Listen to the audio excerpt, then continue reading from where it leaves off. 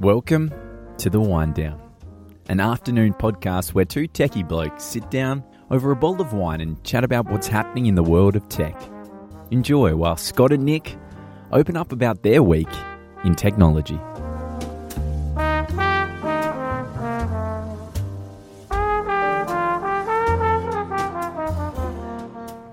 Well, good afternoon, Scott. Welcome back to the Wine Down. Yes, good afternoon, Nick. How have you been? I've been very well indeed. Very well indeed. Far better than I think our friends in Victoria are. Because I'm yes. There is that. I could say that again. I'm still in a pub. So where are we today? What are we drinking? Let's do the important thing. Today we are in DY, so a little bit outside the bounds of the northern Sydney gateway there, but in the DY Hotel. Awesome. It's right round the corner from where I live, so I love this. I did actually work out the other day, Scott, if I walked from home to the DY Hotel and had a beer and then walked all the way home from here, I did my step count for the day.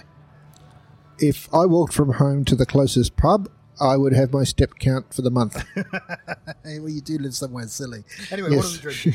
Okay, so this week we have a nice bottle of Shiraz from Burton Vineyards in the Barossa. Oh, very nice, very nice. It's 2018, I say. It is. So it's a fairly young drop, but this is interesting. On the back of the bottle, it says a great accompaniment to a lamb roast or a tomato-based pasta dish. Although I've generally found this goes pretty well just about anything. Yeah, no, it's certainly very yummy. I had it with nachos for lunch, so I thought that was rather good. Oh, there you go.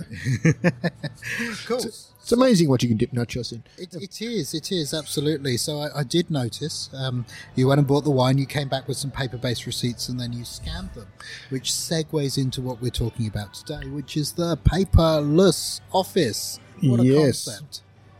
So what do you think it means? So look, this has been going around for a long time as a concept. I mean, what exactly is the paperless office? And I'll sort of start by saying, note that it's paperless, not paper none. And that's an important distinction. Right. So let's talk about that distinction. So we're not saying no paper ever, are we? Are we saying we're getting rid of almost all of it, or look? Technically, you could get rid of all of it, but I think there becomes a point where it's not cost effective to, like, say, have a sign on the wall that may be printed on paper. What do you buy a tablet to put up there and have the tablet on 24 hours a day showing the same thing? Yeah, you could. Well, yeah, you could, but is that really cost effective? I don't know. Sometimes yes, sometimes no. But this is the old wireless concept. It's wireless, the old wireless radio concept. They still have wires. They just hide them inside. Yeah, good point. So it's suffice to say, this episode's not sponsored by Reflex Paper, though, is it? No, it is not. So yeah, I've heard ever since the last 10 years when I've been working in cloud and accounting and those sorts of things, people are talking about paperless and the paperless office. But I have a feeling this kind of concept's been around for years. How long has it been around for, do you think? So look, I actually found an article out of Business Week from 1975 called "The Office of the Future." And they talk about no paper. And this whole thing goes around that it's where you print paper off, where you sign documents, where you do whatever it is, and you send and transport paper around today. It's not going to be there in the future. And it's amazing how close that is sort of, for something that was, 45 years ago now, was actually good at predicting. Yeah, but I reckon they predicted there'd be no paper way sooner than even now. Because even now there's... Yeah, we've just been sitting here talking, and you're writing things on paper, and you've got lists on paper. It's really for a technologist, Scott. Yeah, well, that is very true. I'd largely moved like 95% paperless. I like to doodle and scroll and take notes by hand still. Maybe that's just me. And I do like to have legal agreements, I guess, printed out where I can read them and scribble all over them in various ways. It just makes it easier to work with for me. I've tried doing the online thing. I've tried doing mark up the document in Adobe or something like that. But it's just at the moment, to me, it's just losing something. My ideal device, I think, is the Kindle with the e-ink display that you could write on. I reckon that'd be perfect for me. But we both of us have been in IT for a while, which is probably why I have grey hair and Scott has no hair. But I resemble that comment. Let's talk about. What's the earliest project you can remember around? The kind of trying to do this paperless office thing. Yeah, look, I was thinking a bit about this, and what came to mind was something in the early 90s. There was a finance insurance office, and they were trying to do the whole paperless processing thing. Now, if you think that's quite a long time ago, and back then what they were doing was they were actually putting ATM cards inside every computer. You better explain ATM. Well, actually, this goes back quite a while. I guess we don't have a lot of ATM as far as a communications protocol floating around. So asynchronous. Where I get my money from, really. Yep, that would be the more common one. Yes, look, asynchronous transfer mode. It was a method of sending a 53-byte packet of data between two locations, and that was one of the protocols that for a while there was looking like it was going to take off, but it just sort of slowly died down a bit with the old frame relay, the token ring, and that sort of thing. So it didn't really eventuate. Just raw Ethernet took over, and we sort of see that in most environments today. But this organisation went ahead and put ATM cards, so ATM network cards, in every computer. They actually ran fibre to the desktop. So this is where the early NBN got their idea from, I guess. They're not fibre to the node or fibre to the premise, fibre to the desktop. Because ATM was really a carrier's technology, so they were actually running fibre to the desktop, plugging it into these ATM cards, and they were running at 25 megabits per second in a time where you sort of had 4 megabits per second token ring going to 16 meg and sort of 10 meg Ethernet floating around. That was ridiculously fast. And imagine how fast you could have run Doom on that. Well, I imagine someone did find out. But they did realise that the whole thing about this paperless office is you need the bandwidth or capacity to be able to actually do the work. And look, they gave it a good go, but much like some other sort of failed projects out of the 90s, it was a good idea at the time, but it just didn't really take on, or technology overtook what they were trying to achieve. Mm-hmm. Mm-hmm. So some of those, there's a bunch of technologies involved in being paperless, right? And the key thing is being able to extract data from the paper. Yes, right. So that's, we all know how printers work, right? They take data and put it on paper, but it's the scanner which takes the data off the paper and makes that usable. So there's lots of ways these things work, and I've certainly been around a few of them and seen some great and some horrible ones. Do you want to hear some horror stories? I'd love to hear some horror stories. Cool. So the way a scanner works is it uses light, and it reflects off the page, and it sees how that light changes, and it records it. And these things can be really, really high resolution. And effectively, at their core, they create an image of the document or the photo or whatever it is you're scanning. And a lot of printer manufacturers have created this wonderful, fancy multifunction device which scans and prints and collates and bursts and decollates and does all sorts of stuff. But their scanners are normally woeful. And there's a couple of reasons for that. One is feeding paper through a scanner paper path when it's fine when you open your box of Reflex. He didn't even sponsor us, but there it goes again. And you put it into a printer and it prints from it because those pages are fairly clean. But when you're taking paper that's been in envelopes and been all around the world and you're trying to get the data off that, those pages are dirty and they make your scanner rollers dirty and there's dust in there and all sorts of things stops that working. But at the end of it, you get this image which is about, it's great because you can see what was on the paper, but it really doesn't move the bus, so to speak. It doesn't get you a lot further to having that data.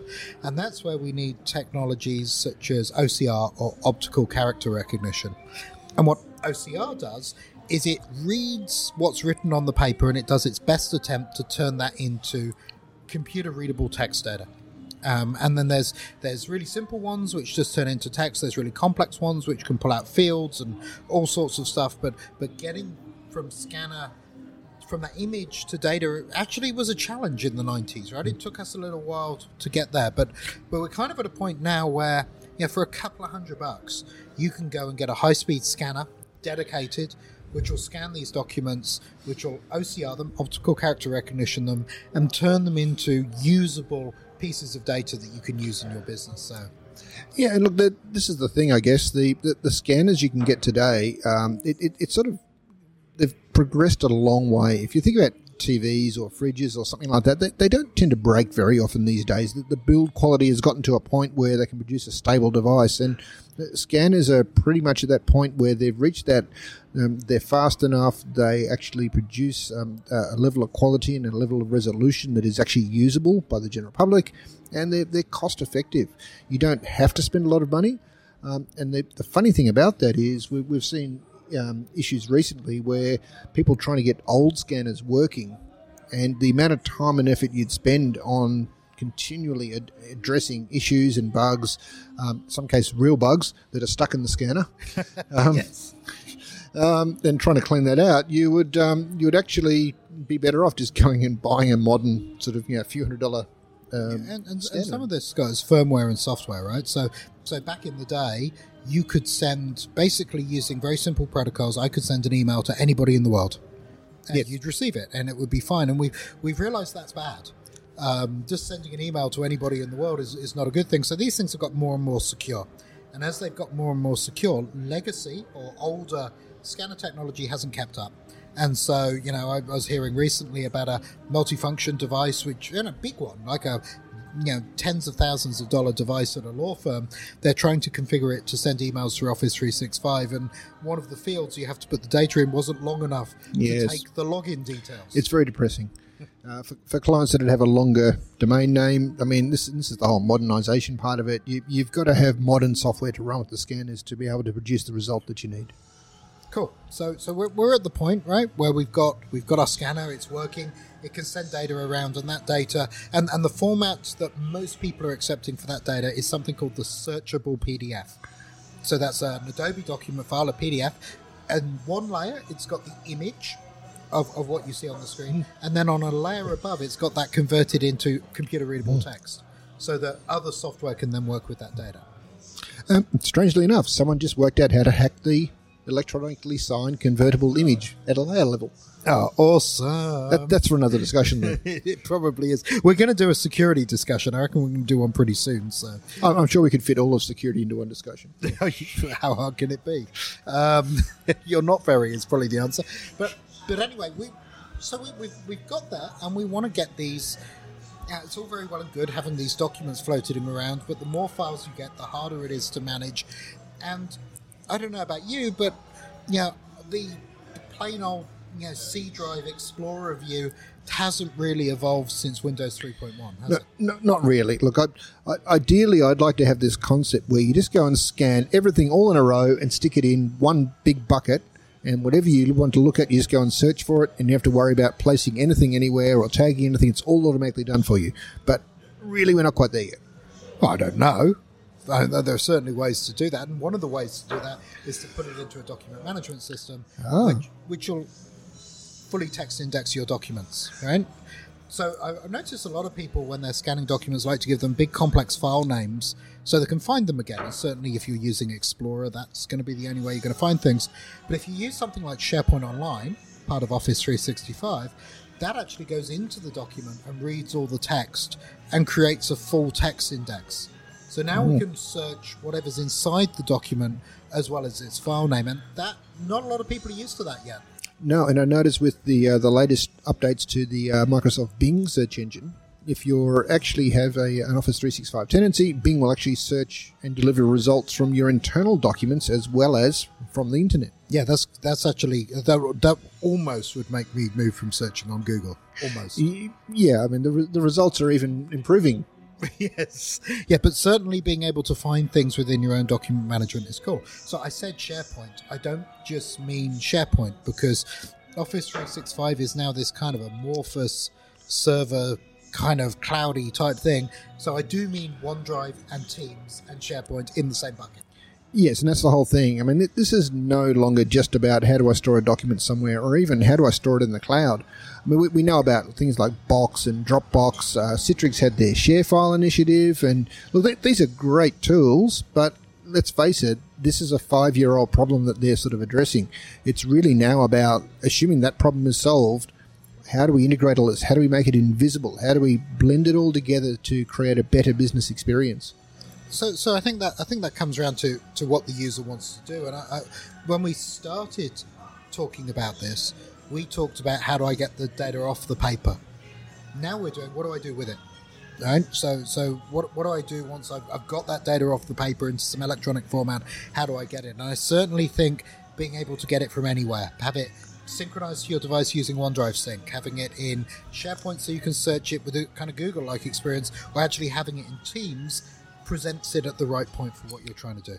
So you're saying information at your fingertips? Oh, information. Just somewhere I can get to it would be a good start, Scott, really. So that integration's really key. It is. But then I sense a problem. There is a problem. There is a big problem, and it's a problem that not everybody is really aware of until it is a problem. Yeah, and that's the so I'm going to use an adage. I used to, many moons ago, and I was trying to work out the date, but I think it was 1994. I was working for an accounting firm, and I was chatting to the company that sold their core accounting software. So it's like an MYOB, but in the offshore trust and company. They're called, I won't even use the name, but that kind of goes. And I was talking to them about backups and how important backing everything up to separate media was. And their CTO told me they had RAID disks, so they no longer needed to do a backup. That's lovely. That puts us all to shame with the CTO title. So here's the thing, and this is really important. The cloud providers do not back your data up. They have a requirement to have your data available. They will use techniques such as RAID, which is a redundant array of inexpensive drives or disks, for example, to keep multiple copies of your current data, such that if there is a failure, they can quickly get that current copy back online. But if you've got a document you put to the cloud a week ago and you've since made some changes and then you deleted it and you want to go back to that week ago copy, that doesn't exist anymore unless you've actually got backups of that copy. And this is why there's cloud backup tools. Microsoft doesn't back up your data. Google doesn't back up your data. Citrix doesn't back up your data. Dropbox doesn't back up your data, and so forth. There are separate backup tools that will take a copy of the data at this point in time, store it somewhere else in the cloud, and allow you to recover it in the future if you need it from that point in time. It's very important, though. You still need backups. If you go and store a whole bunch of data in your cloud, in whatever location you like, and you then go and delete it, I can guarantee you the cloud will accurately represent that deletion. Yeah. Now, there's strategies you can mitigate this. I hear you, Scott. I have conversation. I've sat down with the CEO of Skykick and the CEO of Datto and had this wonderful backup conversation. Now, it's not all doom and gloom. Backup's really important. Don't get me wrong, but with things like versioning, if you turn it on, with litigation hold, if you turn it on, with there's a bunch of configuration you can do to lower your risk. But Scott's right. If you want to remove the risk of losing data, backups that are tested regularly is the solution to that. Yes. Cool. Excellent. We've got to the backup thing. That's cool. So backups are good. Okay. All right. So saying that, we said at the very beginning, paper none versus paper less.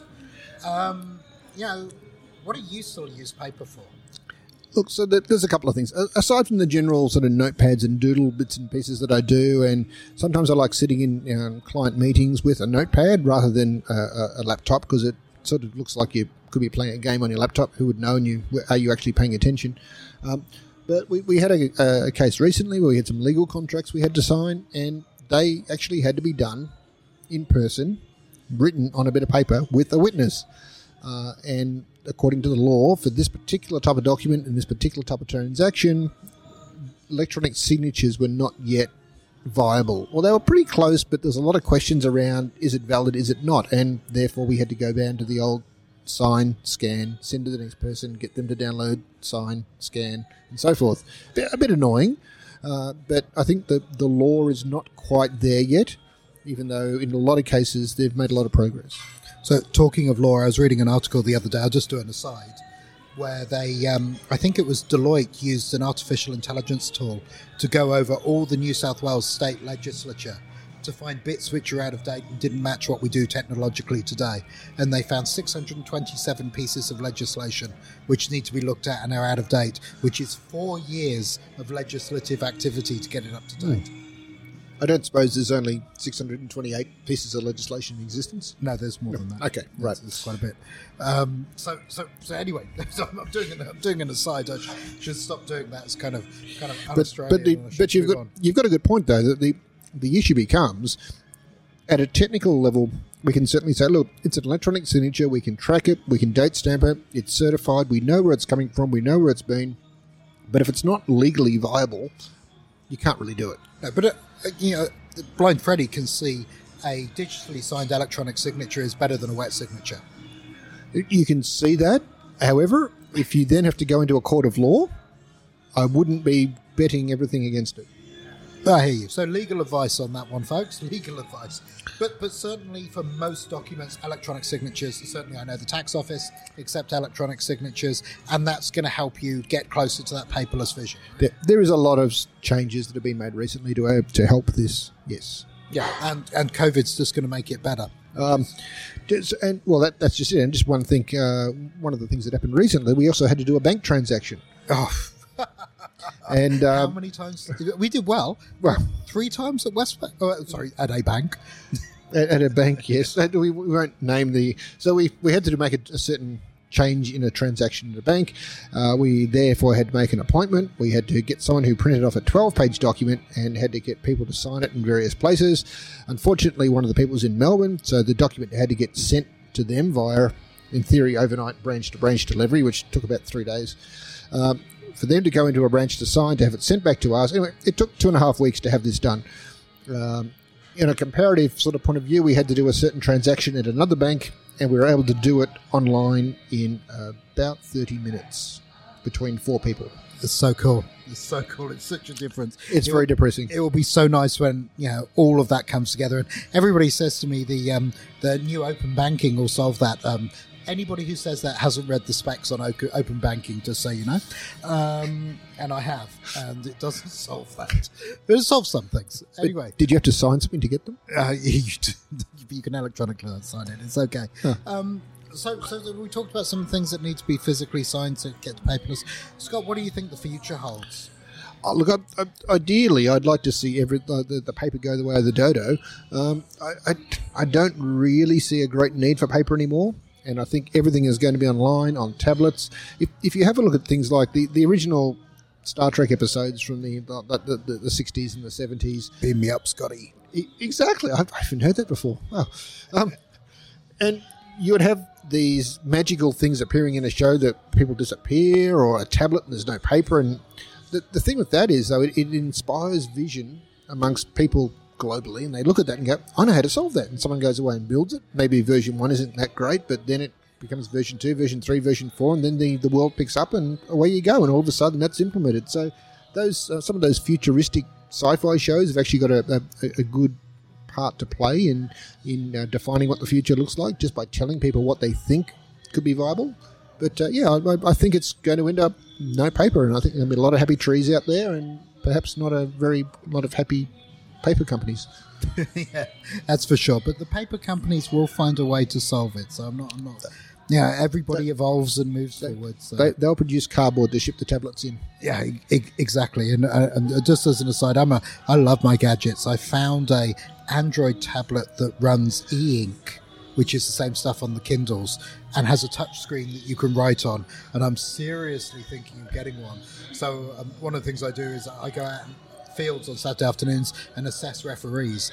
I'm going to write an app to do it. I'm going to run it on my e-paper tablet. So I know someone that has one of the original Apple Newtons, and let me just say that you can't e-sign on that, and it does make a good paperweight. That's awesome. Hey, Scott, that's been a really, really, really interesting chat about the paperless office. I appreciate it. Good wine, good company, and looks like they're booking our table for someone else. That's lovely. We should perhaps make like the trees. Absolutely. Scott, thanks so much for another wind down. Thank you very much, Nick. All right, you have a great day. You too. Cheers. Bye. Bye-bye.